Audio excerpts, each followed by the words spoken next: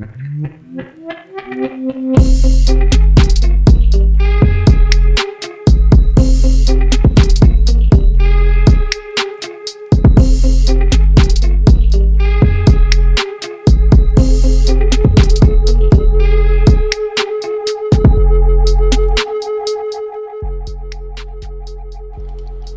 and welcome to our last 60/60 episode for 2021. This is just a final bonus episode just to round things off as we prepare for the new year. It is a long format one. It's not set in a part 1 and part 2, but it is, as we discussed last week, the encapsulation of the Q&A session that we had last week, and we collated all the questions that were asked and some of the ones that were done as extras, and we discussed them amongst ourselves, amongst a small select audience who were able to ask the right questions as we went along. I hope that you are blessed by this, and I hope you enjoy the ride. So without further ado, let's jump straight in. So can I be heard now? Yeah, go ahead. Yeah. Oh, I mean, I can be heard by you, but can I be heard by the other folks? Yes, sir. Oh, Brother Parmveer. Yes. Good evening. Okay. Well, okay, I turn over to Brother Parmveer. Don't even let you know the question yet. I think I caught the tail end of it, but I'm not fully aware. What's the question? The question was, is worshipping Jesus taking away from worshipping God? And then there's like 2 other questions after this. So that, or focusing so much on the Holy Spirit, less on the glory and the wonder of God. And should we be more careful to not place emphasis on one aspect of the Godhead more than another? It's an interesting question. It is, yeah. Have you had some answers? Yes, it's interesting. My answer is along the lines, something like this, yeah? The fullness of God dwells in Jesus, in a body.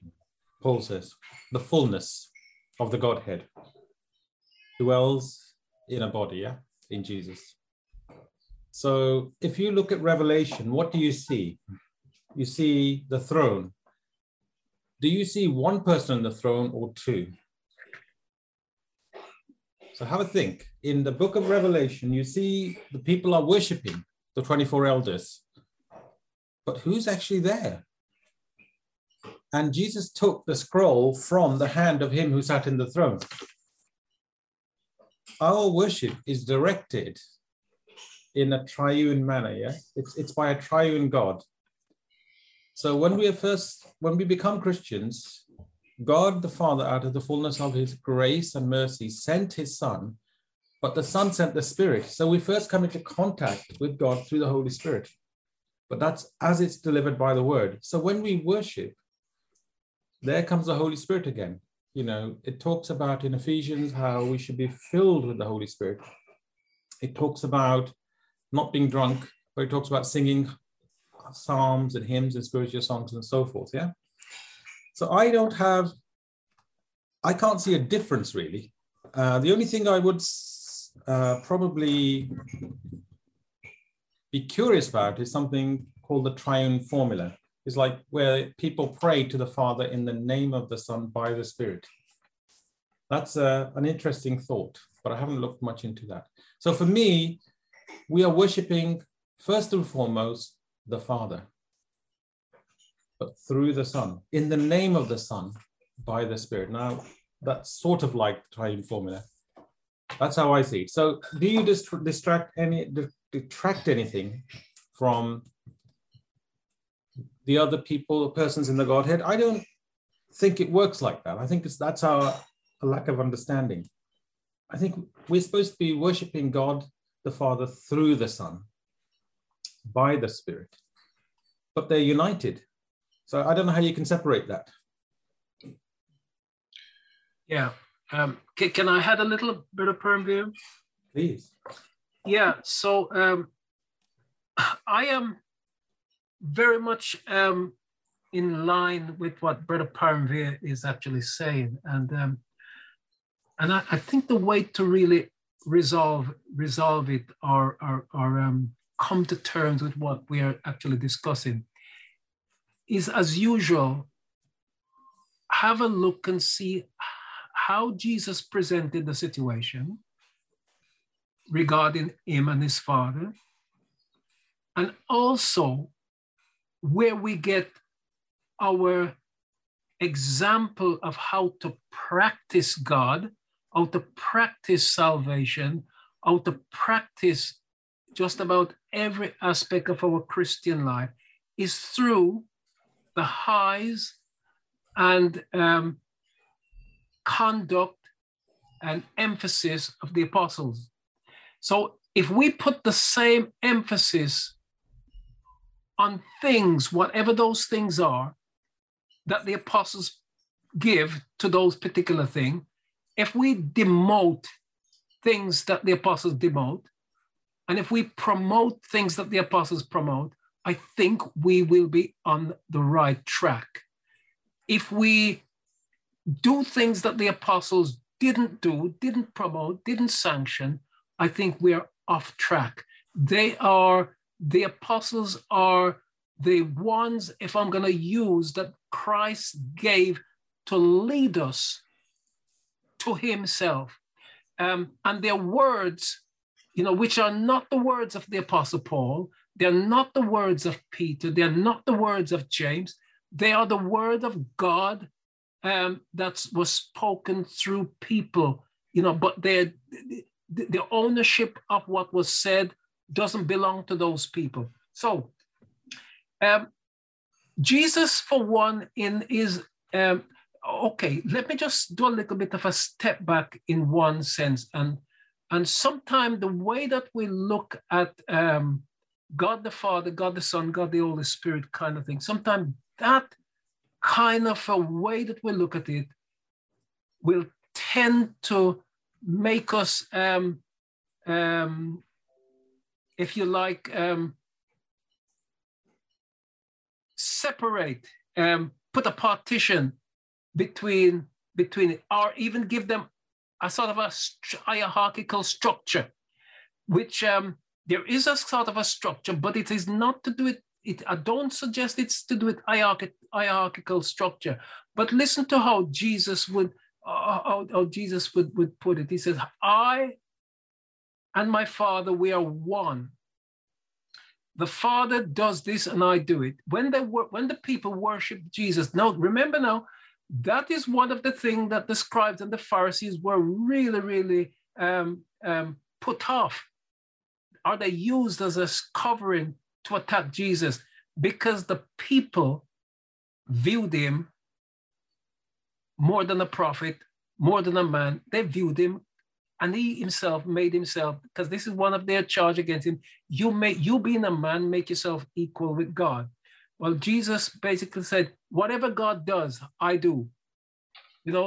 God forgives sin, I forgive sin. God has put all things under my power. And here it is. We are so estranged. I know that we love to believe as Christian that we and God are buddies, and I think we're buddies. And sometimes you hear people talk some language about God that literally betrays to me that they don't understand who God is and who they're talking about. Like you hear somebody say, "Oh, me and God, we were having a discussion. Me and God, we were having, and God said this to me, and I told God, no, I don't like this, God. You can't do that."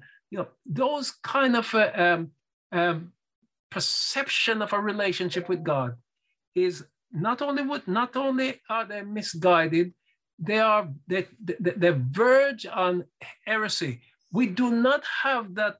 None of the apostles, none of the holy mighty prophets, Elijah, Jeremiah, Isaiah, Samuel, none of them had that kind of a casual, trivial relationship with God that we in the 21st century, in particular Pentecostal Christian men and women, want to evoke and create with the Lord Jesus Christ. Jesus Christ as God, they stand not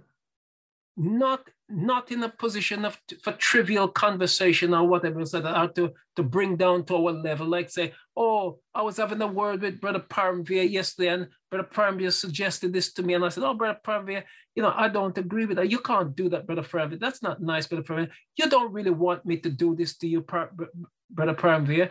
You can't talk to God like that. You're irreverent, and I hear it so frequently, but that for me just help me to drill down that we do not have a proper understanding of the God before whom we are ministering, are standing, or in whose presence we are. But here's the thing. In heaven, here's where we make a big mistake when it comes to Jesus, God, the Holy Spirit. Now, Jesus Christ is really a manifestation, yes, of God, but he's a manifestation of something else as well, which is still God. He's a manifestation of something, but he's also which is still God. But here it is. Jesus Christ, the man, did not exist in heaven.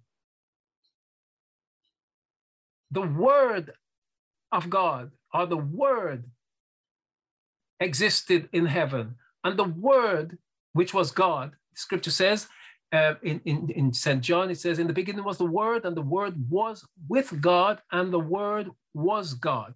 So Jesus Christ was the Word, and the Word was made flesh and dwelt with us. So the flesh bit has a time, if you like, a beginning to it. But the Word, which Jesus was, which was made flesh, was God. Now, and we believe that we can just, sometimes as Christians, we believe that the Pentecostal in particular, we believe that we can just have this, we can just come into the face of God. But we couldn't. We could not. We couldn't. Jesus Christ is the bridge that makes it possible for us to get to God. Jesus said, I am the way. The way to what? The way to God. I am the truth. The truth of what? The one who reveals God. God is the truth, and Jesus Christ is what reveals God to us. So all our devotion, if we understand who Jesus really is, then we will make no distinction between falling down prostrate, calling him God, worshiping before him as if it was God. We do not know God. Nobody know God. None of us know God. We know Jesus Christ, who is God. And that's what Jesus said to his disciple, when the disciple said, show us the Father and it will suffice us. And Jesus said, have I been so long time with you and you're asking me to show you the Father? If you have seen me, you have seen the Father. So Jesus Christ is that door that we must get through. Whatever knowledge we want of God, if you have knowledge of Jesus Christ, you have knowledge of God. That is the way that we get to know God, through Jesus Christ. So if we worship Jesus Christ, we worship God. But you must understand that Jesus Christ, but this is only good if we acknowledge and confess that Jesus Christ is not just Jesus Christ as the man. Jesus Christ is God. And then there is no distinction in that sense whether you worship God or worship Jesus Christ, because it is the same. But all knees shall bow before him and every tongue confess before him, that Jesus Christ is Lord, and this is so I hint a little bit like that. There's a lot more to be said, but I'm just trying to bring those together, that sometimes, as Brother Parmvia said, it's us not understanding what this Jesus is and what I wouldn't even say represent, because he didn't represent anything. He is what he is. You know, he wasn't representing God. He was God. He is God. I am, only God. And that's why the Jews were ready to kill him, because he said, I am the bread of life. And they knew what that meant, that God was the bread of life. And for Jesus to say that, that's what stuck in their throat. But Jesus was actually saying, you know, this is it. I am God, come in the flesh. You know, so but which they didn't understand that. So I end there, so for the time being, and see what anybody else say. Yeah. I was going to say, I don't know if anybody else has got anything else to say. I was going to say I might drop in my bit, and then I don't know if probably you've got anything to say, and then we can move on to another question if nobody else has anything. I'm happy with what's been said. Okay. You'll say. I was just going to say that with that, kind of viewing the question with, is like, and I agree with everything you've said. I do find it interesting that I think you can get into this weird place where you can focus a lot on one aspect without necessarily exploring the others. So I guess there can be a lot of focus on like, oh, the Holy Spirit and the sort of like the spiritual gifts and the things that go on with him, but then not necessarily understanding like the things that the things that Alfred has said, but then like things like the reason as to why he was sent to earth and what the atoning work of the cross means for us and the things to unpack with that, and then coming to like God the Father, understanding he's like completely loving, but he's also a just judge as well. So there's all these other aspects that yes, very much tie all in as one, but there can be a lot of focus on one than not the other. So you can say, oh, you know, I have all these experiences with the Holy Spirit and stuff. It's like, oh, okay, so how secure are you that you're gonna go to heaven? Oh, well, I don't know, you know, if I, you know, do well enough or not. So, but if you are grappling with the Holy Spirit, then that should lead you to try and understand Jesus more. And when you understand Jesus more, you understand how God works. But then I can see it's probably where I think the person who sent the question is probably trying to get at. Yeah. So sorry, Brother Reese, if I jump in again, right? And I'll pick up on that as well, and I'll just chip this bit in as well. Because if we can identify what was the problem with the Jews and Jesus, then I think we can identify some of our own problems with Jesus as well. Because we do have a problem with Jesus. Because you know, so the Jews. One of their problem with Jesus was exactly the thing that Jesus told them, and the apostles told the Jews, that you must get over this barrier. Because if you don't you think you can bypass something to get to God. But, you know, this is a barrier. Jesus is called a stumbling block to the Jews. And the stumbling block mean that, say, you think you're going somewhere, but you're stumbling over something that you cannot avoid if you're really gonna go to where you're gonna go, because it is actually Jesus that's gonna transport you to where you think you want to go. And you want to go to God, but there's a stumbling block that you gotta reconcile with, which you have. This is the stone that the builders refuse, but the stone is the corner to the whole of everything, and you can't bypass this. So until you reconcile it, it is a stumbling block. You're falling over it. You're tripping over it. It's the block. It's the part of the equation that you cannot solve. You cannot solve the whole equation or the equation properly until you come to terms with this part of the equation that you're making a stumbling block. So Jesus was a stumbling block to the Jews, and Jesus told them, you cannot. You think that God is your father? You are joking. God is not your father, because if God was your father, you would love me. You know, you know, and so Jesus, Jesus, the stumbling block continues to be the fact that they couldn't understand and accept that Jesus was the real manifestation of God, which he was in every sense. There is nothing that God, sometimes we have a sort of a weird way that we look at God, and we say, you know, the reason why Jesus doesn't know when the end is coming and things like that. You hear people say, well, Jesus, if he knew, he would tell us. You know, in other words, Jesus would love us so much that he would tell us. You know, I don't know how we in our simplicity think that say Jesus would tell us what is none of our business and what we don't need to know and what wouldn't enhance us and what's got absolutely nothing to do with us. You know, we say if he knew that when the end was coming, he would breach his relationship, his position, his authority with God and say, oh, I love these people so much. You know, God, there's God there, one.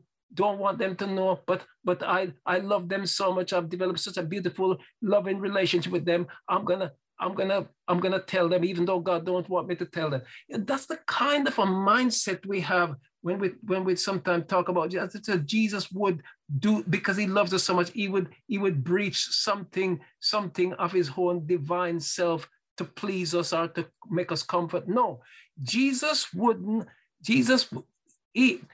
Even when Jesus was here, and just listen to Peter. Peter wants to know something that has nothing to do with him. And this is to do with John the Revelator. And Peter said, and what shall this man do? Jesus said, what is that to do with you? If I would that he tarry till I come, you just get on with your business, and that is to follow me. In other words, Jesus would, no matter what knowledge Jesus have, if it doesn't belong to us, he tells us what we need to know. We don't need to know when the end is. That is part of the mystery. That is part of the preparation that we've got to do. We got to be ready at every hour, every minute, so that when he comes suddenly, we're ready. And that is part of the test of true Christian. You're ready every moment, regardless when it is. You don't have to prepare yourself to say, oh, I knew he was coming now, so I made myself ready. No, the thing about Christianity, you are ready every minute of the day to go whenever the rapture comes. And that is the test of true Christian. You don't just know that, say, Ofsted is coming and you prepare yourself for Ofsted. You know, as soon as Ofsted is gone, you're gone back to your bad teaching and whatever else, you know, but you don't know, and you're ready all the time because you're a great and fantastic teacher. You know, you do your job every minute of the day, regardless of who is watching you. And that is what a true Christian is. You're ready for Christ every minute, every moment, you know, and it's not a pretense. It's not putting on the camouflage, putting on the dressing up the makeup and putting on this, putting on the nice suit or whatever, because something special is happening. Something special is happening every moment, because you don't know the hour nor the minute that he's coming. And so that's some of the mistake we make there. But going back to your point, brother Reese, you know, and I think we make some real big blunders when we talk about the Holy Spirit, you know, you cannot, the person, I'm going to be very bold and very, very forward in my conversation, because I am convinced and I know what I'm talking about, you know. And I know that some of the way that we boil down and break down understanding and relationship and personification of the Holy Spirit, I know it is erroneous. You know, nobody can tell me that they know the Holy Spirit and they don't know Jesus Christ properly. That is just impossible. You cannot say, I have a great relationship with the Holy Spirit, and you don't have a relationship with Jesus, and you don't have an understanding with Jesus. That is total nonsense. And I tell you, it's because sometimes when we talk about the Holy Spirit, we're talking about him as if we are talking about some ancestral spirit, you know, some thing that we see out of the television or something we read out of a book, some spirit. The Holy Spirit is not a spirit. The Holy Spirit is God. You know, the Holy Spirit is, as Jesus is God, so the Holy Spirit is God. You know, you don't, but here's the thing. The Holy Spirit did not come into this world to reveal himself to us. He came into the world to reveal the stumbling block, because that is what stands between us and God, Jesus Christ. We must acknowledge, and when God was with us in the beginning of time, we rejected him. We didn't treat him as God. So he came, he brought Jesus Christ back as a man, as he did to introduce, if you like, himself, God in that sense. And how did he do it? And he did it so wonderfully. He did it so magnificently that there's no way anybody could say Jesus Christ is not the Almighty God who created the heaven and the earth in 6 days. They could not say that. The way that God manifested Jesus Christ is this. There is nothing. He brought people back from the dead. He controlled nature. He healed the blind. He healed the sick. And fundamentally, he took his own life and rose himself from the dead again. No, that is the convincing thing, that he is not just a representative of God. He is God himself to do these things. You know, so that when Mary, when he said to Mary, you know, she said, if you were here, my brother would not die, you know. And Jesus said, you know, I said, do you believe he will live again? She said, yes, in the resurrection. But Jesus said, but I am the resurrection. You know, I am the resurrection. You know, right now, Lazarus can live, because the resurrection is not an event as you think. It's a person, and I am that person. I am God. You know, and so that's a stumbling block, Brother Reese. But also, you know, go back to that Holy Spirit and people misconception of the Holy Spirit. And here's where the misconception comes in very strongly and very destructively. Every human being, myself included, we live in the world of feelings, and feelings are intangible, and feelings therefore can come over like a spirit. And so we have lots of feeling, lots of things going on in our mind that we equate to the Holy Spirit. That is not the Holy Spirit. Yeah. And so you have a feeling, and you say, my spirit told me, you know, and those are the kind of thing what we sort of, so your reason, sometimes brother Reese, sometimes we reason with ourselves in our own head, in our own space, and we believe that it is the Holy Spirit we are reasoning with. You know, with the Holy Spirit, we're not here to reason with the Holy Spirit. The Holy Spirit is here, is given not to reason with us, to lead us into truth, into revelation of what? Of Jesus Christ, of God, of Jesus Christ. That's what the Holy Spirit has come. His mission is not for us to explore and try to understand, if you like. We just need to know that we need to be in reverence, and he's here as our paraclete, as is so often said, as the one who stands beside us. For what person? As our advocate who stands to lead us into truth. And Jesus Christ is truth. We need to come to that truth. What is this truth? And the Holy Spirit is here to lead us. He's here to ward off evil from us. He's here to shelter us from evil. He's here to convict the people that you and I have no power or no influence over. The Boris Johnson, the Donald Trump, the whatever the leaders of the world are. You know, the Holy Spirit is here to, when they're asleep, to trouble them in their bedroom. The magnates of industry who are corrupt and evil, you know, the gay people who want to rule the world. God, the Holy Spirit infiltrate, you know, those arena, and he influences, and he troubles, and he disturbs, and he holds back forces that is out to destroy and to hamper our godly progress. That's what the Holy Spirit is doing. He's not here like at my band sheet to say, oh, I want the Holy Spirit to do this. No, no, no. He is in charge. We are not in charge. The Holy Spirit is in charge. Yeah, so that's me going on there and not read. Amen. And so have you got anything to add, Paramvir, or? I have actually, just a little bit. I know we haven't got much time, but feel free to just come in and bring us in line if you need to read with the time or whatever, or the questions. I think, you know, feeling, as I was going to say something about the feeling side as well. It's people's perception of who God is may be completely wrong because they don't understand the word of God. And I think they're not, I mean, lack of maturity, lack of understanding, you know, will bring us into these kinds of problems. And so much of what they see on television is misrepresented because Jesus said that the Holy Spirit will not speak much about himself. He won't speak of himself, but whatsoever he hears, that will he declare to you. And he says he will glorify me, and for he will take of mine and disclose it to you. So we still end up at the feet of Jesus. Yes.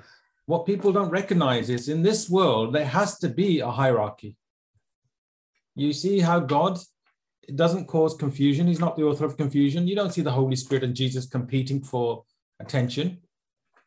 But neither do they sort of have the same, they sort of, there is an order in which they operate. You notice that? I mean, Jesus is completely subject to the Spirit. He's completely subject to the Son. He's completely subject to the Father. The Father, you know, the way there's unity there, but we don't have that unity here fully. Even though we are triune in nature, body, soul, and spirit, we don't fully understand what's going on. So we use these Greekish ideas, Greek philosophies, which separate the soul, body, and spirit, and try to look at things that can't be separated. Only the word of God can separate soul and spirit. If we try and separate it, it leads to death. Mm-hmm. And that's the problem with worship, trying to understand worship by splitting things from in that way. Why not just leave it the way God left it? There must be a reason why it's meant to be left disclosed, if you like, undisclosed. Because I don't want to add any more to it, just because it's it might be worth pushing that into its own separate discussion to envelope that further. But I mean, there's other things that Alfred touched on that while preparing for this, I thought might be no-go zones, just because it can take up the entire evening. So we touched on things like to do with like eschatology, to like end time stuff. As much as I would love to at least just breeze over that just a bit, it's probably not a good idea. But one of the questions was written down was whether the end times are important. There might be one that we can say like do afterwards. But I think it does require us going into it a little deeper, because like I agree, there is a lot of emotional stuff that goes on that doesn't necessarily, what's the best way to put it? It don't reflect God at all, or Christ, or the Holy Spirit. It's us. It's us. Yeah. Superimposing our own minds and thought and calling it God, you know? No, I do agree. Like if you observe certain things, it's just like you read the scriptures, you get an understanding of God the Father. You certainly get an understanding of Jesus. And then when you said you go through the book of John, where Jesus is talking about the Holy Spirit when he arrives, and then the things he will do and the sort of nature he'll have.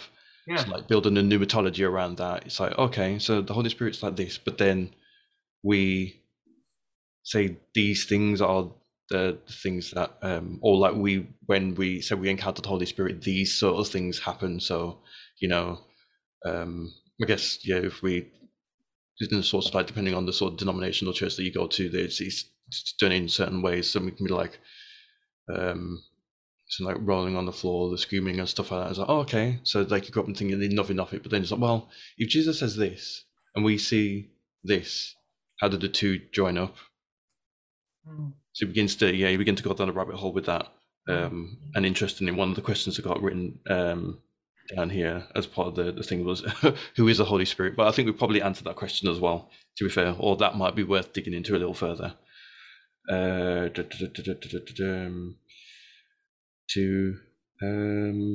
any other more which one to speak? No, well, there's two here that you can choose from. I'll let you decide which one you'd want to take a bite of. There is, should Christians believe in evolution, or can Christians be possessed by demons? Can I answer that one if that's all right? Yeah. Very quickly. Let's deal with the first one. Okay. And Christians, should Christians believe in evolution? Yes. I think I'll join on by camera as well. Should Christians believe in evolution? Well, I teach evolution because I'm a teacher. I'm obliged to teach it. I don't believe it. And I don't teach it in the way they teach, yeah? So, should Christians? Well, no. How can you be a Christian and deny the word of God? How can you deny the book of Genesis? So, no matter what if you are born of God, you cannot deny God's word, because God's word is the seed in you that gave you your faith. You're denying yourself. Now, if you may be fooling yourself and bringing yourself into bondage. That's the short answer. The other one, the word for casting out is ekbalo, which means to cast out, yeah? It is not possible for the Holy Spirit and a demon to be in the same place in one body. No man can serve two masters. So I'm convinced, and I'm 100% from scripture, that it is wrong. You cannot have Christians who claim to be Christians, born again, in whom the Holy Spirit of God is supposed to be residing, and a demon comes in. That just flies in the face of scripture. And there's just so many scriptures you could actually just add to that. So for me, the answer is absolutely not. Christians cannot be possessed if they are true born again believers. Yeah, I would like to echo my stance on that as well, Reese, and that is I'd go 100% with Paramveer, that a spring cannot bring forth bitter and sweet water at the same time, but it may do them independently, and so you can't have God and the devil living in the same temple, and we are temples. Somebody must vacate and somebody else coming and take position. And I think Jesus gave a good example of this when he talks about the evil spirit that goes out of the person, and the house is left there all nice and clean, and the evil spirit goes away. Now the house is there, clean, but one thing I think has not happened to the house that is clean. God has not been invited to take residence. So the house is clean, but it's empty. And so the house is empty, the evil spirit goes away, and he knows now that he comes back with force to take hold of. He brings 7 spirits worse than himself to take the dwelling. But in taking dwelling, he didn't push out, let's say, the Spirit of God that should have been there. He came to occupy an empty space that was there, a vacuum that should have been given to God, and I would say, a lot of people who are very, very close to salvation, and we know people can be very close to salvation, but it's not there. Jesus made that very clear when he said to one of the Pharisees, he says, "You are not far from the kingdom of God." The man's behavior, understanding, was leading him to that place. Jesus said, you're not far, but being not far, you still have to jump over the hurdle to put you in that space. So here's the thing. Yeah, you definitely cannot, scripturally, there's no scripture that anybody could find, I think, that would say that, you know, a Christian can be possessed with an evil spirit. No, a backslider may be possessed with an evil spirit, but not when you have the Holy Spirit of God in you. You cannot be possessed with with demons. As a matter of fact, you know, and here's the thing: at what point does a person have the Holy Spirit in them? And I would say it is not just when you start to speak in tongues. A person who lives, practice a holy, unblemished lifestyle with acknowledgement and reverence to the Almighty God and His Son Jesus Christ cannot be called unholy, you know. And for you to have those attributes, which are attributes of God, they do not come by works, or they don't come by self sacrifice or whatever. They come because the Holy Spirit has done a work in that space, in your heart. You know, you might not have been speaking in tongues or such like, but you show me somebody who is living righteously, holy, and godly life, and somebody who claimed to be filled with the Holy Spirit, who swears and lies and steals and is hypocritical and do all the thing that is contrary. You disobey the word of God that tell you must forgive. You disobey the word of God who tell you that you must not backbite and you must not do this and you must love your neighbor as yourself. And you don't do those things. And you claim to be filled with the Holy Spirit because you speak in tongues. I would say that people who speak in tongues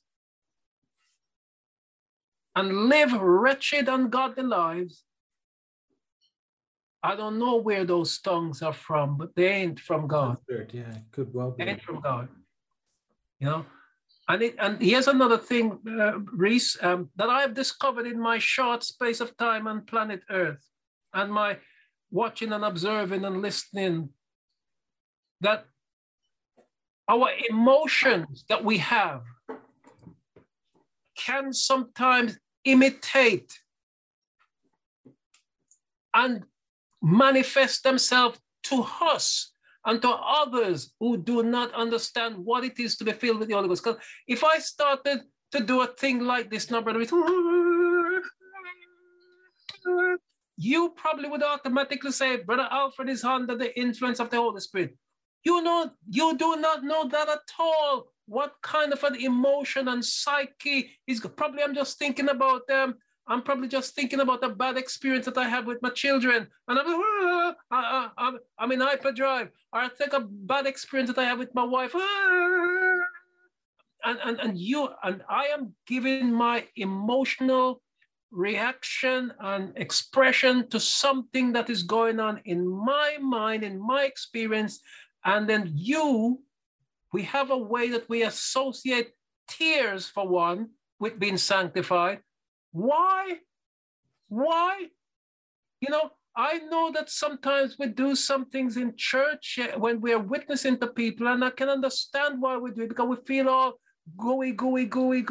But salvation is not about feeling gooey. You know, I know that some of our sisters do these things. I've never seen no brother do it, to tell the truth. So I say, sisters, you take another sister to the altar, and you put your arm around them, and you start to stroke their back, and you start to stroke their back, and you start to stroke their back, and of course they get all overwhelmed and sentimental and emotional, and they start to cry, you know, because you soften their spirit by your nice, calm, and tactile touch is a very fundamental thing. Touch can do things to you, and that's what you've done.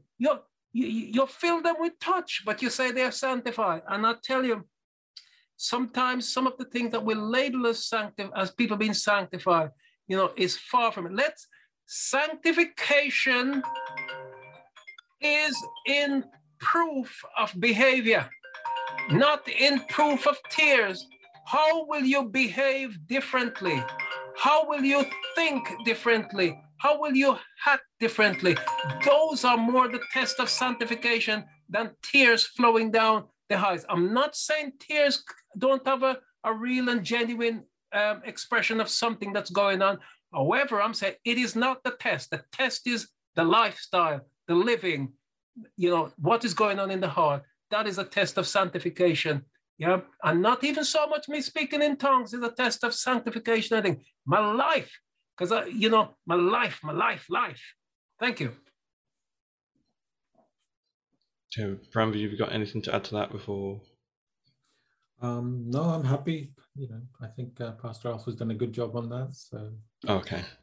Because one question I did write down while you were talking, Alfred, was I guess it's just more for clarification, because I understand it to be one way, but I do understand that there is another realm of thought with this, but whether sanctification is an event or a journey, because I'm of the stance that sanctification is a journey. That's something that happens over the period of life. Obviously, like, we are declared righteous in God's sight because of what Christ has done for us. So his righteousness is accredited to us.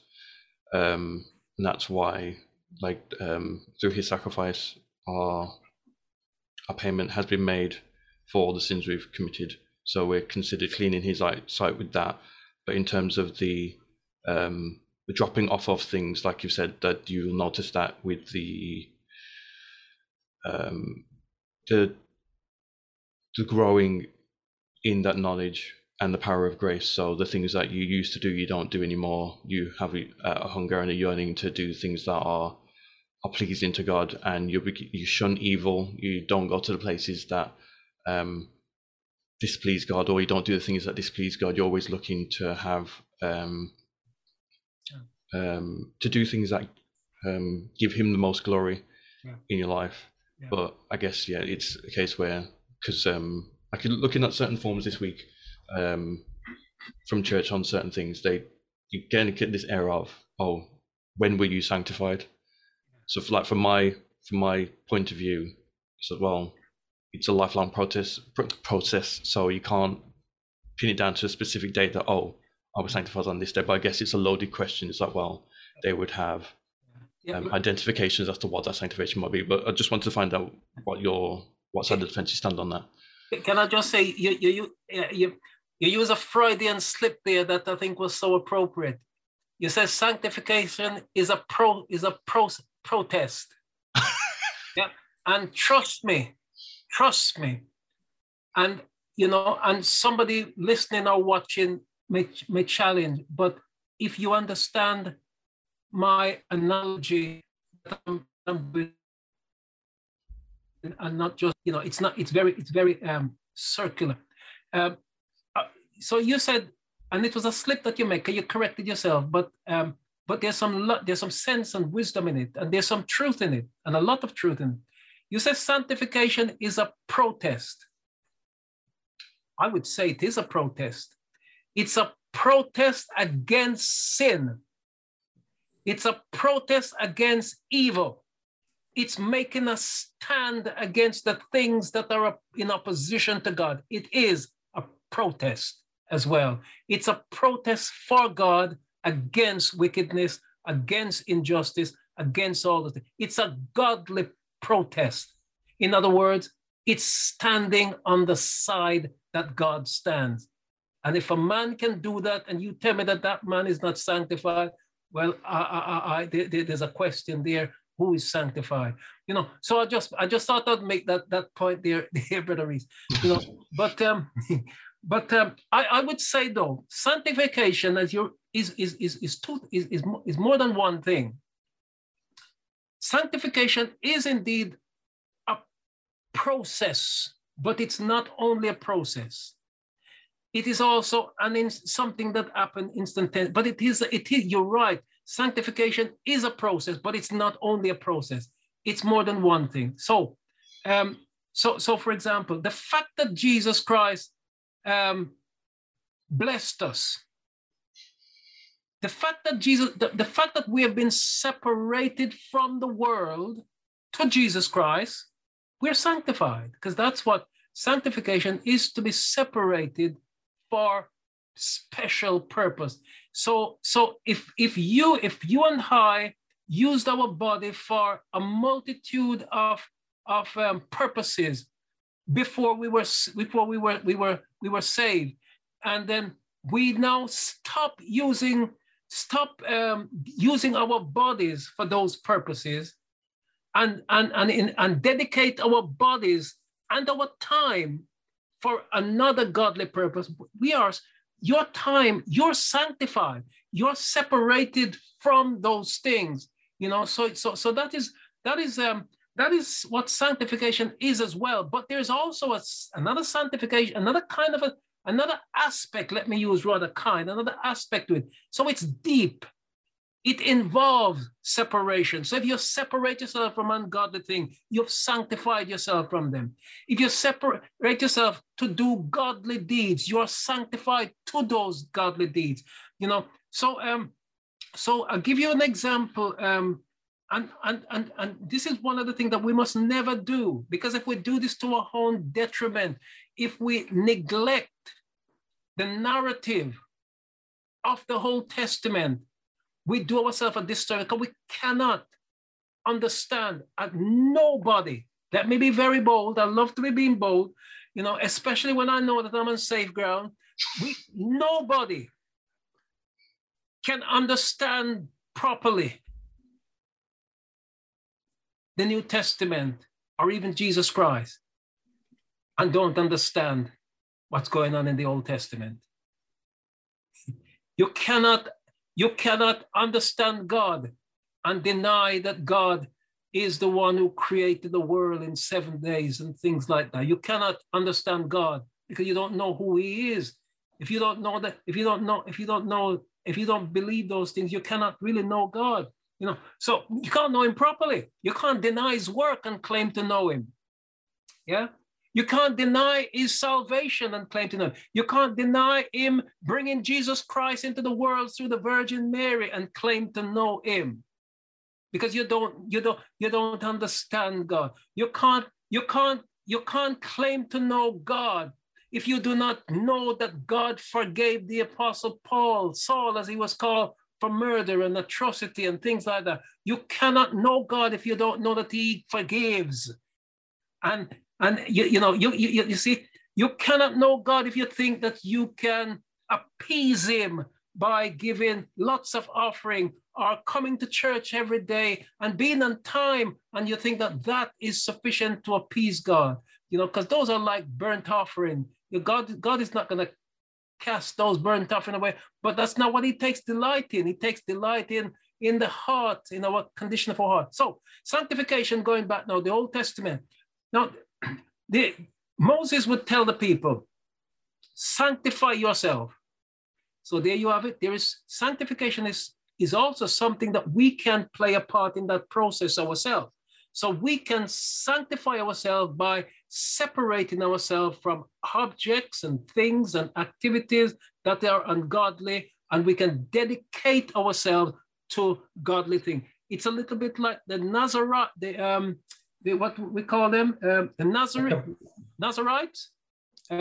Or Nazarites. Yeah, they sanctified themselves from certain activities to serve God. Yeah,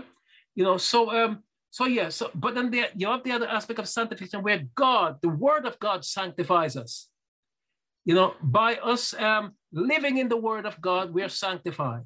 By us following in the footstep of Jesus Christ, we're sanctified by the blood of Jesus, by the life of Jesus, by the work of Jesus Christ. We're sanctified. So sanctification, and you're right, we are daily growing in sanctification. In other words, we are daily learning to trust Him more and more and yielding our ways to His ways.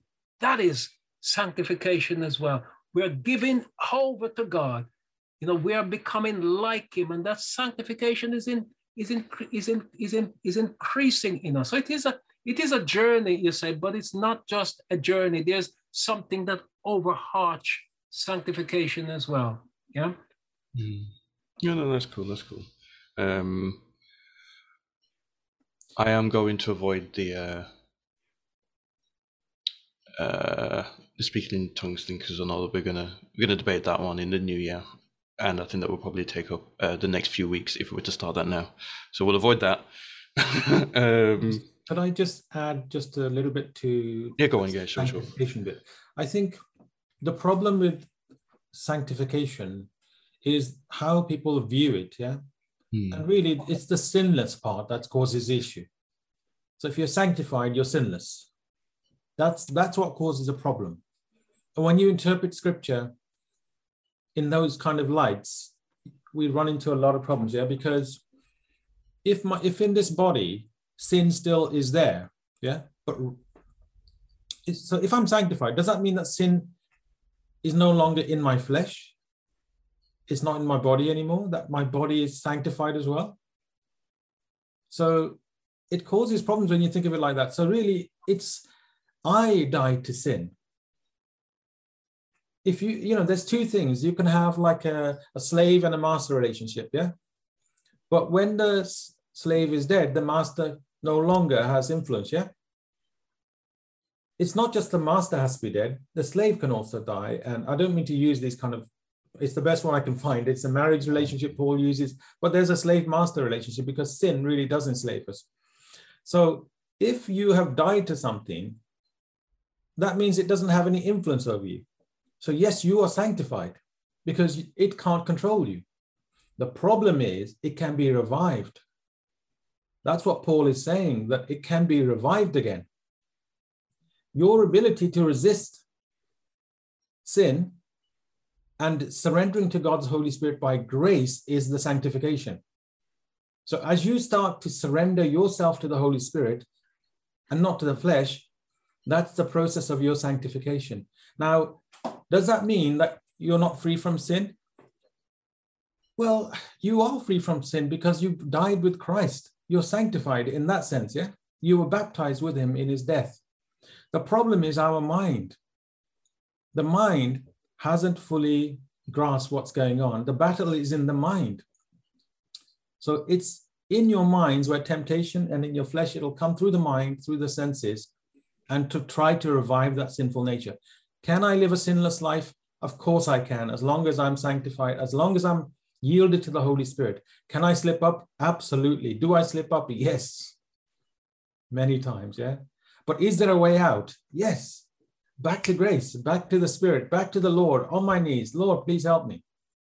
But if I'm doing the very things I was a slave to, let's say I was addicted to something and I was influenced by something, drinking or something, I don't know, some of those things should be dying. They should be dying. Sometimes they die instantly. People used to smoke or whatever, or did something, drugs, and it's just gone. Other things, they stay with you for a while for some reason. And I read something today, very interesting, which I never paid attention to. I think it's in Colossians or Ephesians 5, where Paul says that we should not have our minds on the affections of the flesh or the lusts. I never saw that word affections before in any kind of light until today. So we know that we shouldn't be lusting, but there's another aspect, affection. See how subtle the flesh is. It can bring in things back into your life, into the flesh, through subtle affections for things. Subtle things that we used to do before we knew the Lord, or subtle things of the flesh that we engaged in, somehow try to find way back into our minds, into our sight, into our flesh, to revive that old nature. But that old nature can be completely crucified. I can live sinless lives as long as I'm walking in the Spirit. That's why Paul says, walk in the Spirit and you will not fulfill the lusts of the flesh. No, I agree. Because I heard something a few weeks back that kind of stuck with me because it kind of cleared up where my head was. It was something to do with in the Western world, we see things in a dichotomy. So it's either or, but in Eastern culture, it's both and. So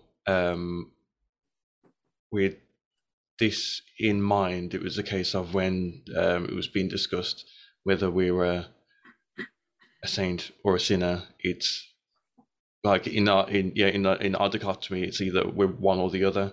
But then understanding, again going back to the cross, how like Jesus being our once and for all sacrifice has paid for all of our sins, and his righteousness is accredited to us.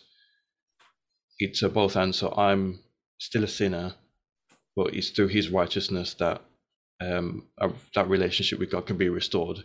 So when I do die and I stand in the throne room, not in the in the throne room, with my judgment, he doesn't see me; he sees Christ, and it's only through his love that that sort of thing is able to happen. So it kind of goes back to the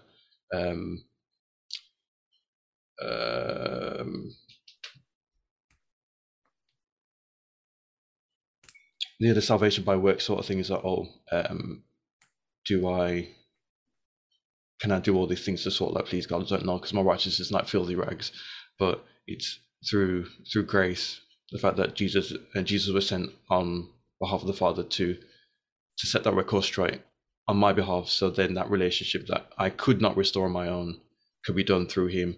And then understanding that at the sort of like the doctrine of justification.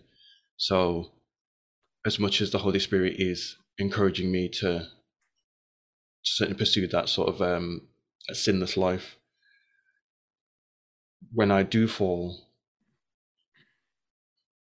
the hope that I have is that, okay, I've slipped up now, and it's not a case where Jesus runs to the Father and says, oh, you know, Reese has slipped up. It's an analogy that Tim Keller uses, that Reese has slipped up, but you know, don't punish him. You know, he's trying his best. That's what he thought. He said he grew up thinking. But then when he began to get into the scriptures, he got to this point where he realized that when he does slip up, it's like, oh, you know what? Yeah, Reese has slipped up. You know, he's done this bad thing. I know he said sorry about it before, and he's done it again. But it is unjust for you to take a payment for something that I've already paid for. Look at my hands. Look at my feet. It's done once already, and it's once I got my head around that, it's like the grace of God suddenly is a whole lot more sweeter now than it was before. Yeah. And it's not a case of sort of like, oh, you know, it gives me a license to sin, because obviously that's a major sort of like salvation issue. Then it's like, well, clearly you don't understand what the cross means and the power behind it and what the Holy Spirit does. But it did then begin to kind of understand that, oh, you know, I am a sinner. There's nothing I can do to change that, but Jesus has done all of that for me. So, you know, when I do get to that sort of stage, that that sort of thing sort of carries weight. But can I just add a little bit there? Because there's a lot that you've said there that needs a little bit of a, I'm going to use your word, unpacking, yeah? Okay. Because I hear you, what you're saying, but it needs to be, what you're saying needs to be explained, I'll say not generically, but finitely, so that people don't misunderstand what you're actually saying. Because what I would say, even though I will confess before anybody and say, I am a sinner, in a sense like one of the prophets said, I am a worm and no man. I can't remember which one of Isaiah, Jeremiah, or Ezekiel. One of them said it, I'm a worm and no man. Now, he's a man.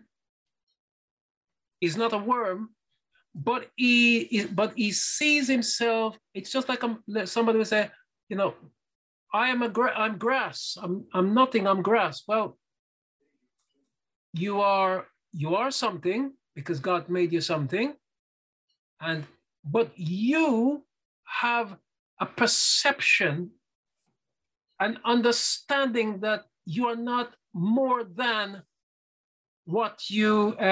You're not exalted, basically. you see yourself, I am nothing. Like David would say, my age is like an handbreadth. Okay, somebody put there, I'm a worm, not a man. That is Psalm 26. Yeah, thank you. You know, so, but he's not a worm, but he is humble to see himself not as anything of repute, of reputation, you know, and that's the analogy. He says, I'm a worm and no man. I am base and no man, you know, and I bet you Isaiah was not a man of unclean lips. But he said, I'm a man of unclean lips and I dwell among a people of unclean lips. Now, was he unclean? I think Isaiah was a true godly prophet, but he acknowledged that he's saying, I'm not so exaltedly righteous. When I stand before God, I see just how wretched I really am. I get a good reflection of the true me and not the beautiful me, you know. So Isaiah is existing and he's communicating, he's thinking on the spiritual level to say, even though I am a king, I am a servant.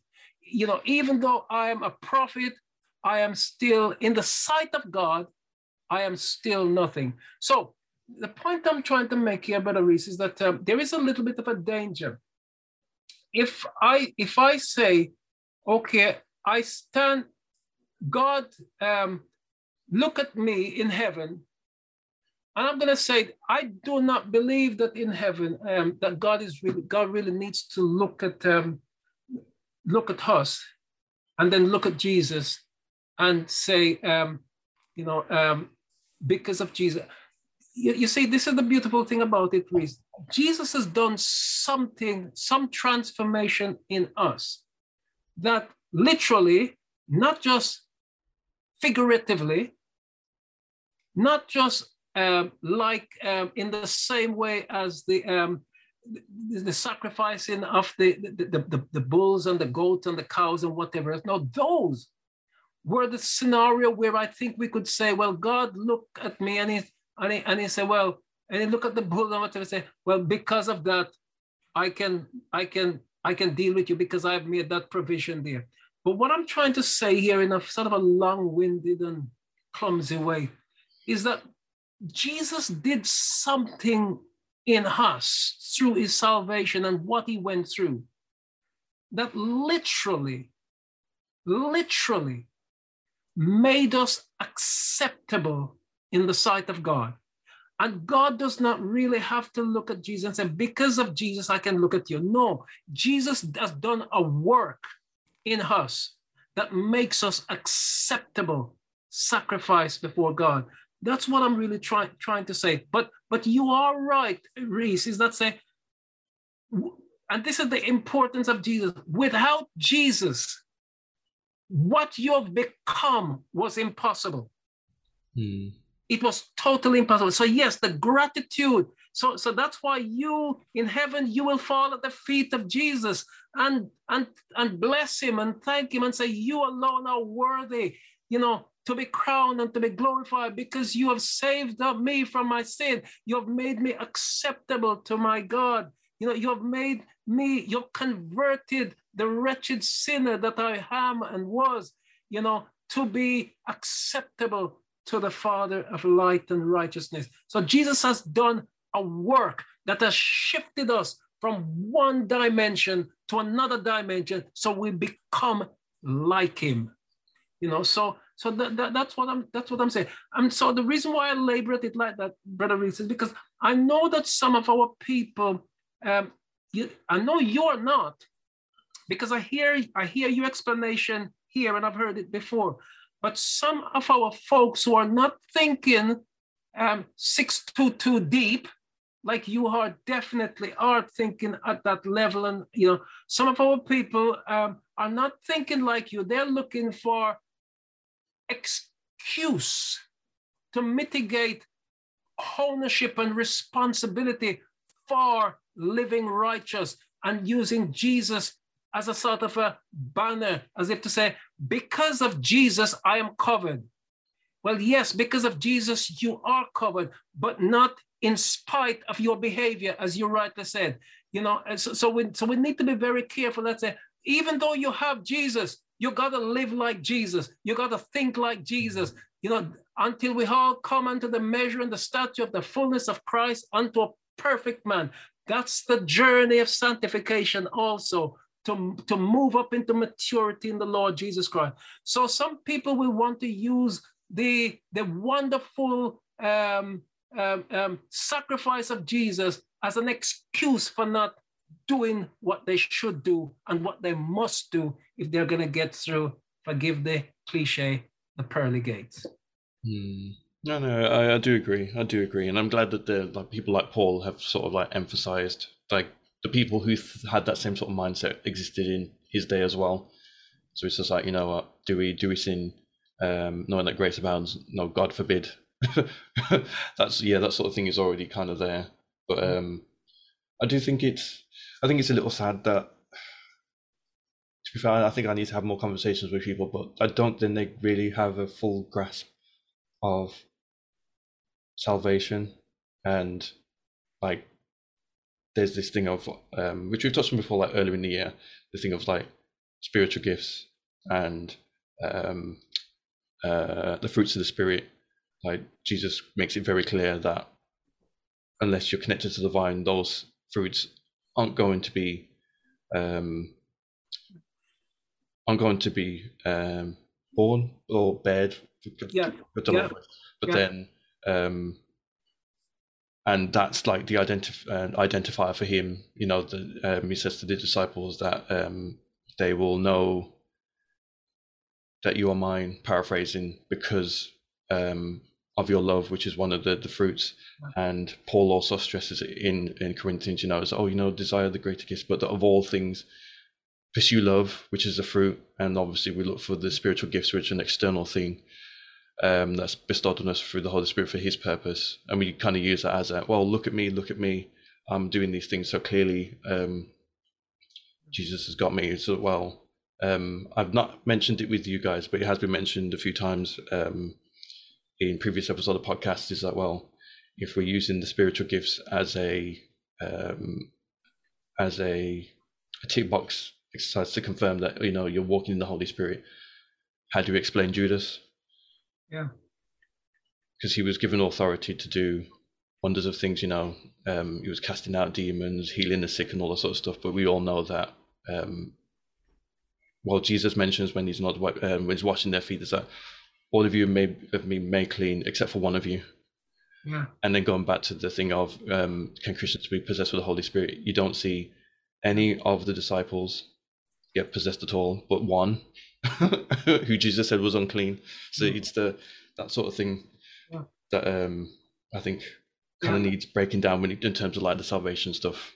Like Jesus clearly focuses on stuff, but then we obviously look for others. But and Reese, another thing that's springing to my mind as you were giving your exposition there, because this is one of the thing that because some of the problem that we encounter in our Christian understanding, and inevitably the way that we respond to God, we respond to things of God, is sometimes because of the way it's been introduced to us. And I'm going to explain it like this. I think, and sometimes I begin by saying I think, but then I go on to say I know. Drawing my reference from the scripture, that we make a big mistake when it comes to declaring people. We make salvation too easy. When we talk to people, we make salvation sound too easy. We tell them that all you have to do is confess the Lord Jesus Christ with your mouth, and you are saved, but we don't explain to them, what is this confession? What are you talking about? Is it just, I believed in the Lord Jesus Christ, I've just confessed him? But is that what the Apostle Paul and the word of God is talking about. I doubt it very much, because even the devil could feign such a word, but he couldn't mean it. You know, so to confess,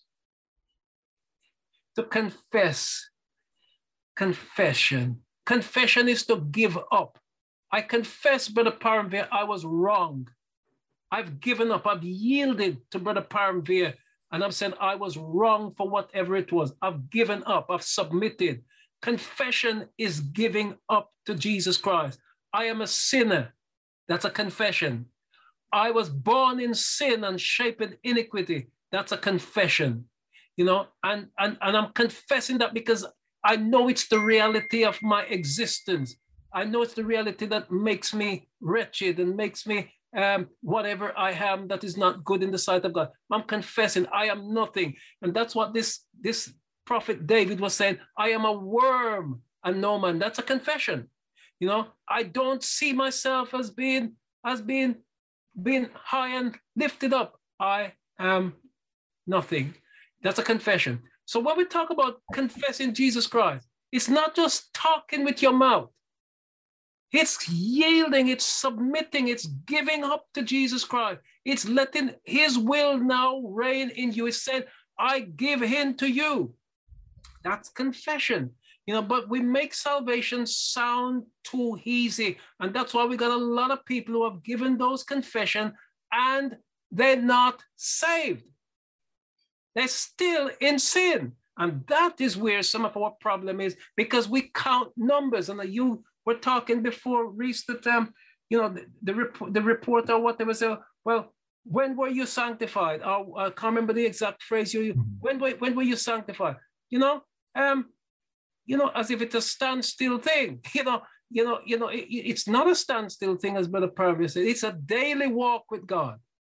You know, it's a daily journey, and it's an ongoing crucifying of self. It's an ongoing denying of self. It's an ongoing beating body into submission, making it slave unto the spiritual side of you. You know, so yeah, I think we make salvation because we're you know, and the reason for that, it's easy. We want report. We want numbers to report to head office or whatever else, that 5 people saved, 15 baptized and whatever else. So we force, we're eager to get these things. I would personally say, let people grow and then understand and then baptize them when they understand, and don't force ripe the fruit, because you won't have any fruit. You won't have any good fruit. You know, and so probably the way we do things and the way we've done things, probably that's the reason why people are in the front door and out the back door too quickly, because the work that, and some people say, God do the work. Well, if God do the work, and that's where it stopped, God don't need me, God don't need you, God will do all the work. But God chooses to use us to play a part in helping people to grow. So how does he do it? He bestows upon the Apostle Paul a certain amount of grace and mercy and revelation so that he can impart, because God is not going to impart to everyone that comes to him that level of understanding and revelation in one. You're going to, whosoever listen to a prophet in the name of a prophet, he will get his reward. Whoever listen to a righteous man in the name of a righteous man, he'll get his reward. People got to learn to listen to somebody to whom God has chosen and taken pleasure to give a little wisdom, a little revelation, and you need to learn to listen. We need to learn to listen to those people whom God has so graciously blessed in different and varying ways, you know? And so yeah, we make salvation sound too easy. And it's easy if you make Jesus the reason why it's easy for us, in comparison to what we would have to do by ourselves, which would be impossible to gain salvation. So Jesus said, with man it is impossible. With God, it's not just possible. It's more than possible with God. You know, so with us, it is impossible. With Jesus Christ, the Almighty God, it is more than possible. That's why we're not just conquerors, we are more than conquerors in the Lord Jesus Christ. Thank you very much, sir. Yeah, thank you as well. I don't know if Premvi, you've got anything you want to say, or I see that Rob is. Just wanted to add a little bit really on, you know, being tossed to and fro by every wind of doctrine. So some of the opinions we've expressed, some of our views, are the two different extremes of some, you know, some doctrines. For example, you know, once saved, always saved. Is it sinless perfection? You know, can you lose salvation? All of these things, yeah. But ultimately, they're coming from Scripture, maybe a misunderstanding of Scripture. And what people have done is they'll go from one extreme to the other. I'll try this view out. They're not quite sure. So is the Scripture telling us to ration things out, rationalize things and say, well, now you understand, now you've matured? No. What's supposed to be happening is you come to Christ, you come to the Spirit, you come before him and you say, Lord, this is what I think I understand. This is my understanding of the Word of God. Yeah. Please help me. Bring everything you have doubts about to his feet. Look in the book of Hebrews. It says, come to him. We have a high priest who cannot be touched with the feeling. We don't have a high priest who can't be touched with the feeling of our infirmities, difficulties, sicknesses, weaknesses. But we have Jesus, yeah? So let us come boldly in the time of need for what? For grace. This is the other assumption, that grace is just given and we don't have to do anything. Actually, the grace is there even to live a sinless life, a sanctified life, but we have to come to the priest, to the high priest, to Jesus. That's the whole point of Hebrews, what I believe is Paul who wrote it. There's another controversial one for you. I believe Paul wrote Hebrews, and I can prove it from Scripture. That's my own opinion. You know, I talked about Paul's own signature that he wrote in every letter. That same signature is at the back of the book of Hebrews. Grace be with you all. And in the original, it would have been maybe by his own hand written. So salutation isn't always the beginning of the letter. It can be at the end. This is our misunderstandings. But anyway, there is an answer to all of our problems in the Word of God if we come to him by faith, surrendering and saying, Lord, I don't understand this. Lord, I need to grow in this. Lord, I've sinned here. Please help me. Lord, I'm angry about this. Lord, I'm really petrified with what's going on. I don't know what the future is. I'm tired of this COVID. I want to move my life on. Will we ever go back to being normal? You know what? I was thinking these kind of thoughts, and the same Scripture came to me, and God was, I'm not going to say saying, but in my spirit, I felt he said, you're free. Where the Spirit of the Lord is, there is freedom. We will not fear what they fear. You get my meaning? Mm-hmm. This isn't a time for Christians to be quiet. This is a time for Christians to raise their voices. I wanted to make a point last time, and I keep forgetting. The walls of Jericho are crumbling down. God has already brought them down. So what's our role?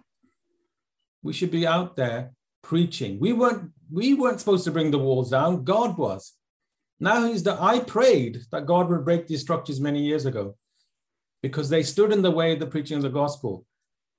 We have a nice NHS, you know, everything is all there. People from the world are flocking here, not as pilgrims, but fleeing from persecution, yeah? Fleeing from all kinds of situations, almost putting themselves at death's door, you know, taking these risks, because God is bringing them. Forget the politics, forget all that. God is bringing the people here. And we're just sitting there thinking, oh, look at those people. They're residing in these hotels, you know, taking our food, our jobs and all this and that. How foolish. Doesn't matter. They're here. We can preach to them. Mm. Yeah. So if we get on our knees and ask God for his divine plan, you will see that God is orchestrating all this. Yes. You don't need to worry about MPs and COVID and all that. Yes. Those are just distraction. Yeah. Those are like the the Wizard of Oz, you know, hiding behind the screen and bellowing through the loud hail of frightening people to make them believe he's bigger than he really is. And God is big and everything else is small. COVID doesn't exist. Understand what I'm saying now. I'm talking relative to God, yeah? You know, it's not an obstacle in God's sight. We have made obstacles of things that God doesn't make obstacles, you know, and I think, and one of the things that I think is good for us as Christians to help us to develop a perception of what people are saying is important, and what's people's view, for example, of the church and our role in all that's going on. And a lot of people will think that the church has fallen asleep, you know, and we would say, well, we haven't really, we're doing this, we're doing that. Well, you know what?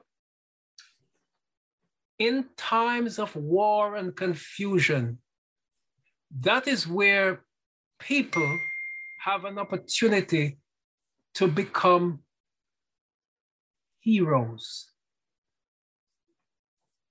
That is in darkness is where light has the opportunity to shine.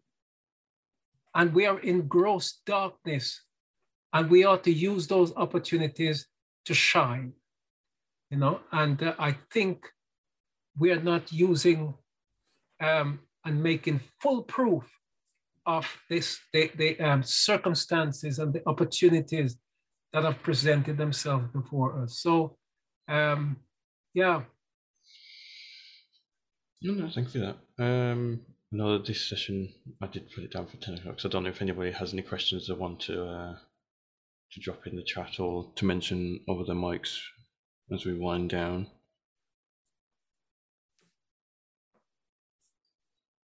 And if not, I don't know if, you know, whether you, Alfred or Pamela, have anything that you might want to drop in as a question to help us wind down, or I can find one more on here that, well... I have a question. I mean, yeah, go on. Should we pray for Boris Johnson now, you know, that he's in difficulty? Yeah? Should we be praying for him regardless, or should we not pray for him ever? And when I gave that question, you know, that you must have a biblical justification for your answer.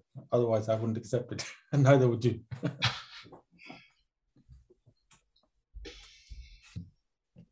So I guess that leaves whoever's on, Emily or Pastor Alfred Williams.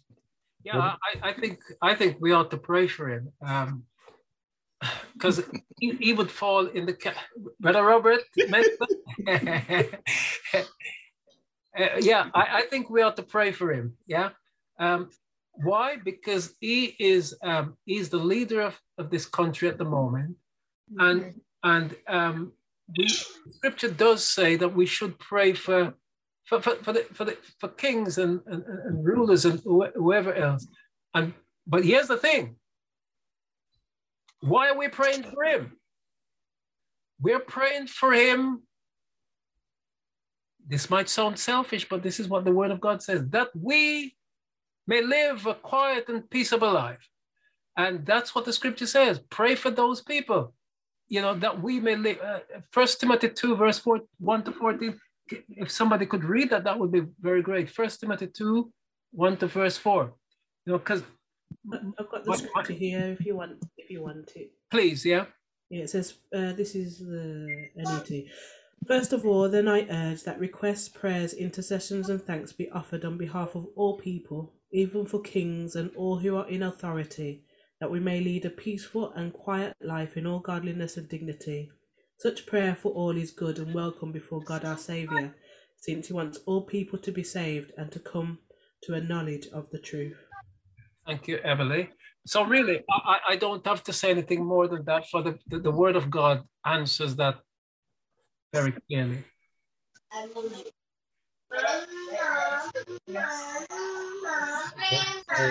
Brother Robert, you're back on. Did you have a point to make? I feel like you've got a point. Yeah. Now's your chance. Yeah, I think it's just in line with what Pastor Alfred was saying. yeah, obviously, as Christians, we've got that obligation to do that because they are in power. But see, what we need to understand as well is that when leaders are doing certain things, sometimes it's not because they want to do it. If you look in the Old Testament, Bible made us understand that God hardened Pharaoh's heart. So sometimes here you've got some leaders and you've got what we need to understand as Christians. We always think that, oh, God does this, God does this. But what we also need to understand, God punishes people who decides to go against him. So we always have to try and then find ourselves on the right path. And so when you find in the Old Testament, when the people of Israel, God knew what he was going to do. He knew exactly what he was going to do. So sometimes in terms with the question you asked with Boris Johnson, should we pray for him? We shouldn't pray for him because he's doing this, he's doing that. We've been asked to pray for him. So we've got to do it.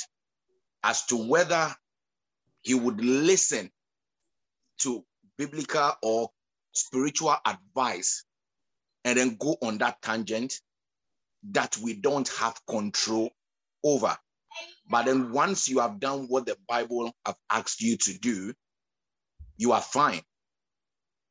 Whatever decision he makes or is trying to make or he brings on board, all we know is that this world is not our home. We are just passing through.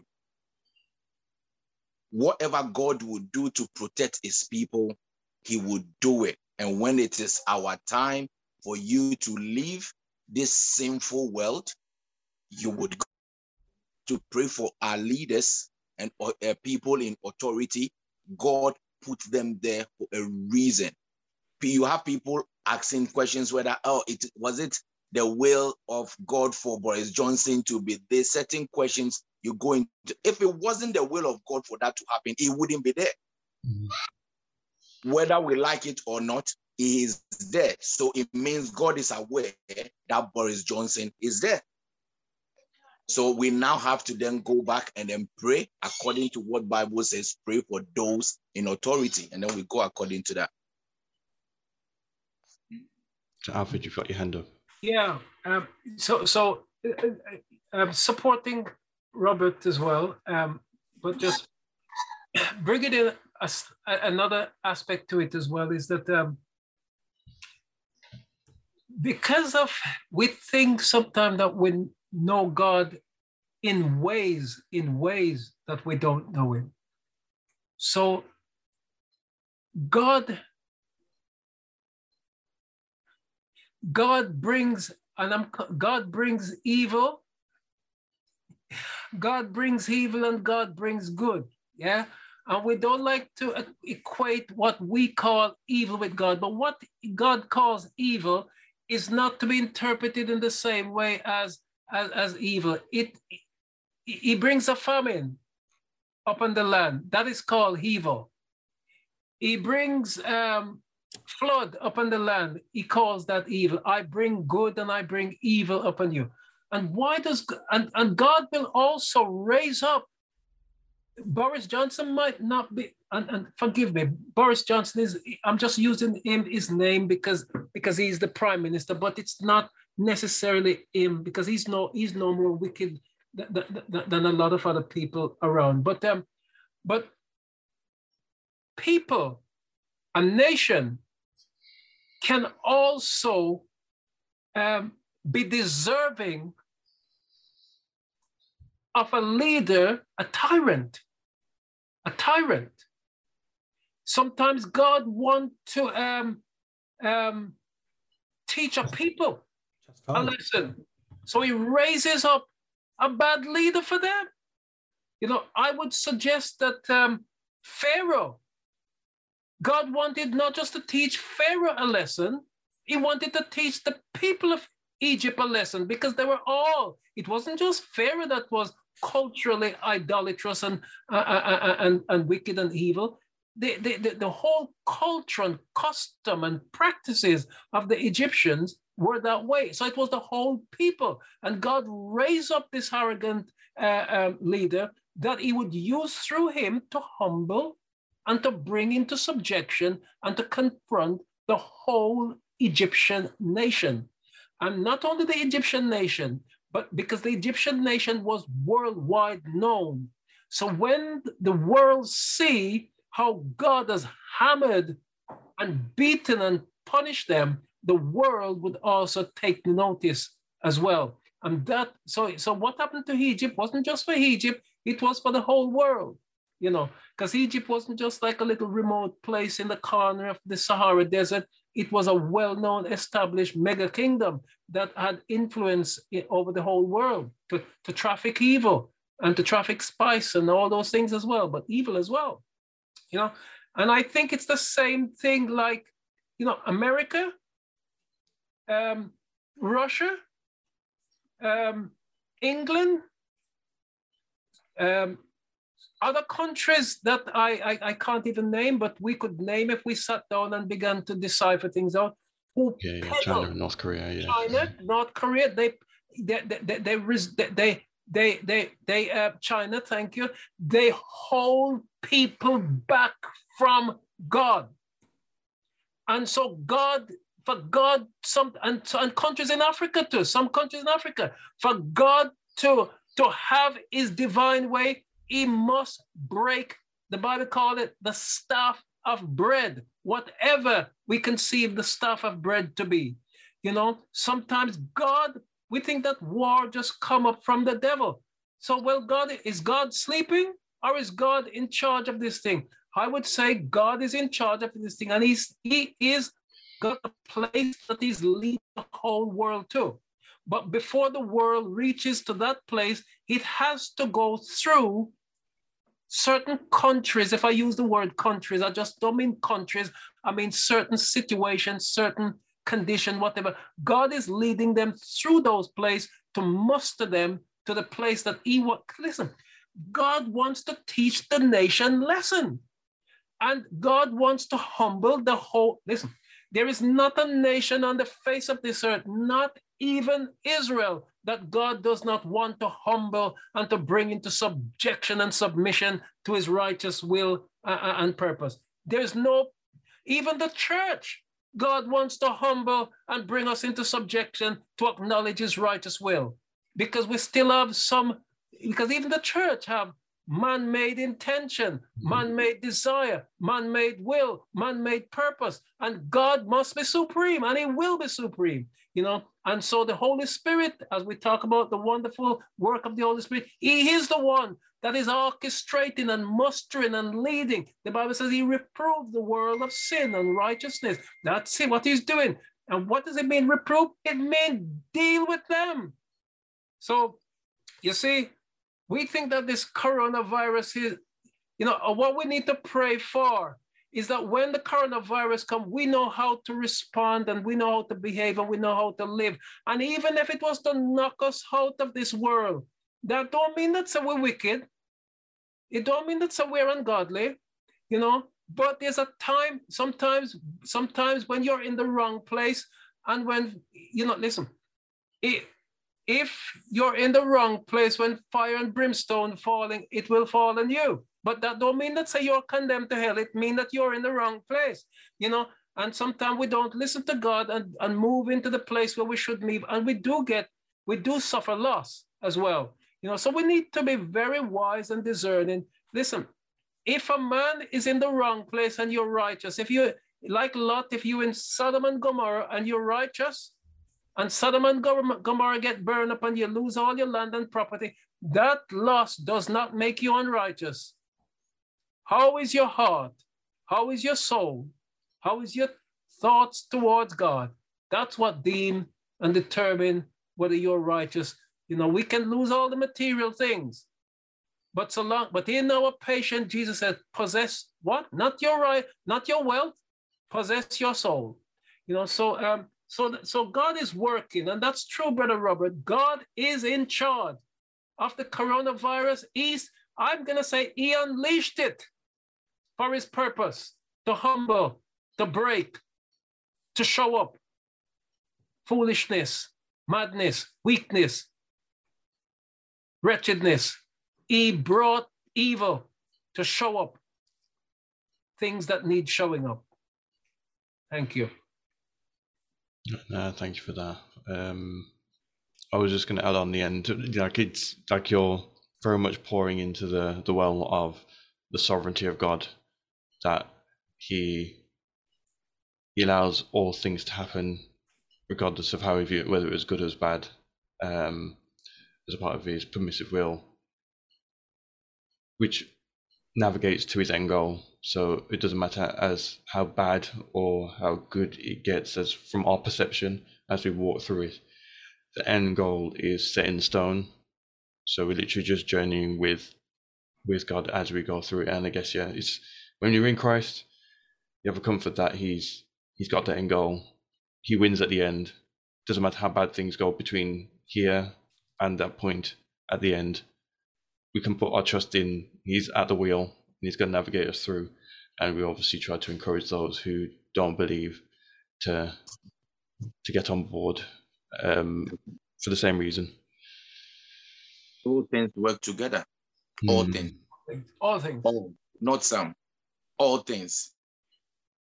God always has a way to bring you out. All things work together. Once we get this, looking onto Jesus as the author and the finisher of our faith, that is all we've got to do. And we are fine. We leave the rest into the hands of God. That's all we can do. Amen. But I also think, for me, I do pray for my leaders. You know, I pray for my bosses, I pray for my government, because they're people too. Yeah. So they affect our lives. So whether my boss is good or bad affects how I enjoy my work or not. And whether our government is good or bad affects my life. So yes, you pray because you want your life to be good. But also one thing that came to mind when it was at Should We Pray for Boris? I remember when he was in hospital, and no matter how people hated him, the politicians came together to pray for him, because they realized in that moment he's a person. And I think sometimes I feel sorry for celebrities and things, because what Christian goes to them and witnesses?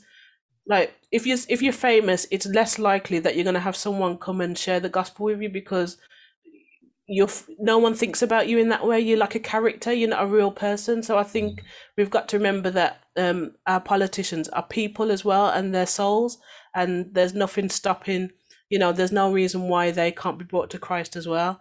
So, I do pray for my leaders, but then I also pray, sometimes I think when bad things happen, like if our country was to fall apart, I look at COVID, I look at petrol crisis, I look at, problems with the gas and all that. And sometimes I think good, because sometimes countries need punishment. We've walked away from God, and every day we're putting more and more things in place that rejects everything that God wants for us. And it's like we deserve things not to go our way, because this is what happens when a country who says they are Christians then start rejecting God. So there's two ways. Sometimes I pray that God does use these things to, sometimes bring punishment, but sometimes then I ask God for mercy. And one person I think about is Daniel, so there's a prayer sometimes that I read in the morning. It's part of Daniel's prayer. How I've got it here. It says, "You are righteous, O Lord, but we are humiliated this day, the people of Judah and the inhabitants of Jerusalem and all of Israel, both near and far, away in all the countries in which you have scattered them, because they have behaved unfaithfully towards you. O Lord, we have been humiliated, our kings, our leaders, and our ancestors, because we have sinned against you." And he goes on, how God has punished them. But he says, "O Lord, according to all your justice, please turn away your raging anger away from your city, Jerusalem, and holy mountain. For due to our sins and the iniquities of our ancestors, Jerusalem and your people are mocked by all the neighbors. So now, O God, accept the prayer and request of your servant, and show favor to the devastated sanctuary for your own sake. Listen attentively, my God, and hear. Open your eyes and look on our desolated ruins and the city called by your name. For it is not because of our righteous deeds that we are praying to you, but because of your compassion, because your compassion is abundant. O Lord, hear. O Lord, forgive. O Lord, pay attention and act. Don't delay for your own sake, oh my God, for your city and your people are called by your name. And I always think, that there's many people, when you look at history, a lot of English people have gone out and done so much good work in terms of spreading the gospel. And now we find ourselves in this place. And I think, God, remember those people, remember the prayers that they would have offered up. Go back in history and hear those prayers and hear the prayers of Christians right now and save us from the calamity that is awaiting us, because the future is not looking good for this country at all. And really what we want to do is for God to bring a revival in this country. So I see it in two ways. So I do pray for my leaders every day, because, there's nothing stopping us from becoming a godly nation. Were we a godly nation? I don't know. As things start getting revealed, you find out a lot of things were going on behind the scenes that weren't right. So were we ever a godly nation? I don't know. But I see a lot of I see like countries coming over, the influx of certain countries, the growth of, say, African churches. There's a reason why God have things happen in a country, and I think sometimes it's God's mercy and sometimes it's God's judgment, and it's a mixture of the two. And we've just got to pray that God has his way with us. Yes. That's it. So, Brother Reese, just one more thing. As Emily was talking, something came to me regarding, and I think I've mentioned my ears feel as if I'm in a aeroplane. You know that sense? I just can't get rid of it. I don't know if the rapture's coming and I'm going up. but my ears is it just like I'm in a airplane, yeah. So I did say, and sometimes people don't realize that, and I use the word selfish, but I don't use it as selfish as spiteful, because there's a different kind of a selfishness. So let's say, for example, we spend the next when we go home, when we finish this thing now, every one of us might decide to go. Let's say, Reese, you're going to have a cup of tea or something like that, yeah. And one of the little boys or the little girl come and say, "Oh, Dad, can you come and read a book for me?" And you said, "Darling, I can't do it now. Daddy's tired." Now that is selfish. But what do we mean by selfish? For me, in that context, it don't mean that you're spiteful to the child. It means that you have a need that you're going to address. You're looking after self at this moment. You're looking after self at this moment. The tea is part of the thing that self is going to do for self's sake. Now, I'm saying that to say this. When I use the word selfish, I just want to be understood that what I mean and what I don't mean. So, some prayer that we pray are selfish. Some things that we do are selfish. So what I was saying, when Emily read that scripture, it says, pray for leaders, blah blah blah, etc., etc., and then it gives a rationale why, and it's the selfish part, that we may live a quiet and peaceable life.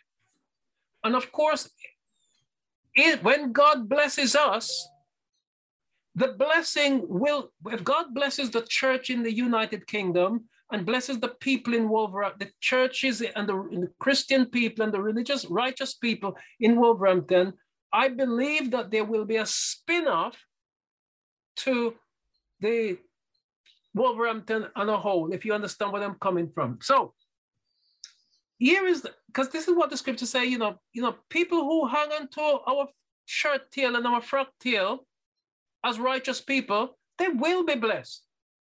So the Bible says, some people say, let us be called by your name. Why? Let us, let us dwell with you, because there should be blessing for people hanging around Christian and righteous thinking people. There should be a blessing flowing off. Could be material, could be spiritual, whatever, but there should be something happening. Otherwise we're not having no impact and influence upon anybody. So here's the selfish bit then. So we're praying for the good of the country and the good of the leader, that everybody's going to benefit. Everybody who is good is going to benefit, but also we are going to benefit. And so the selfishness is, the apostle said, this prayer is for your sake. You're praying for them that you might live a quiet and peaceable and godly life. That's fundamental. So here is the thing that Jesus said. Jesus said two things. He said more than two things that could be relevant, but two just clutch, take a hook on me. One of them is that prayer that Jesus prays when he says, Father, I do not pray for the world. That's Jesus. He says, but I'm praying. That's selfish crying out. He says, I'm not praying for the world, but I'm praying for these that you have given me. I pray not for the world, but I pray for these that you have given me, and that you will keep them from the evil that's in the world. That we could look at that ourselves, but that's a very clear selfish prayer for the disciples, not for the world. And I'm not saying that Jesus don't have an interest in the world. The interest in the world is that we as Christian ambassadors of Jesus Christ should be light and salt, that the world might see the good works and equate the good works that we do with Jesus Christ, and so come to know him through that. So the next thing I'd like to just finish by saying that Jesus, when he was sending his disciples out on mission, he says, when you go into this city, he said, greet it and bless it. And if the people in that city embrace you, he said, let your peace remain with them. And he said, if they turn against you, wipe off the very dust of your feet against them and take back your peace with you. Don't leave your peace there, because they've rejected you, they've rejected me. And I think this is probably the same context when Jesus said, he that receive a righteous man, he that receive a prophet in the name of a prophet shall get a prophet reward. He that receiveth a righteous man in the name of a righteous man will get a righteous man reward. And he that receives a good man in the name of a good man will in no wise lose his reward.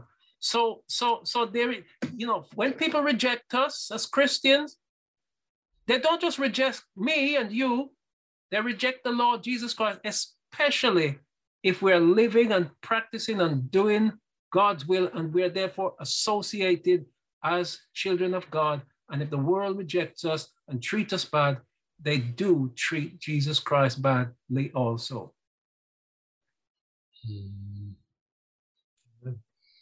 Okay, gents, I'm going to have to dash off. God bless you. It's been great. No problem. Thank you very much for this evening. I appreciate for the opportunity, Reese, and I pray we get more people to participate and to contribute.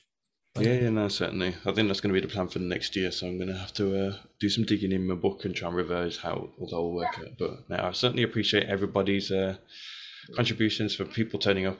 We're solely trying to get outside the bubble of just doing it amongst ourselves. So it's good to hear different perspectives, like from yourself, Robert. It's good to have you here.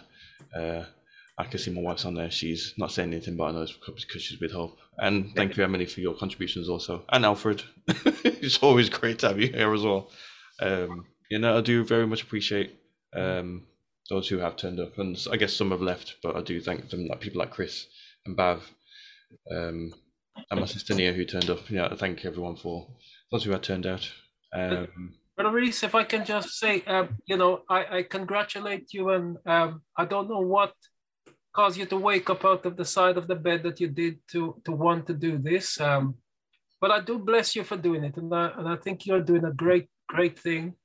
It cannot be easy. I mean, I'm not doing what you're doing, and I don't know the ins and outs, and but it cannot be easy. I that much I do have an appreciation of. But you're doing a great job.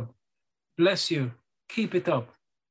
Eventually, somebody's going to be stirred. Somebody's going to be troubled. What you're trying to do is to help the children of God to grow up and to mature and to stop being babies. And a lot of us are babies. So well done. Keep it up.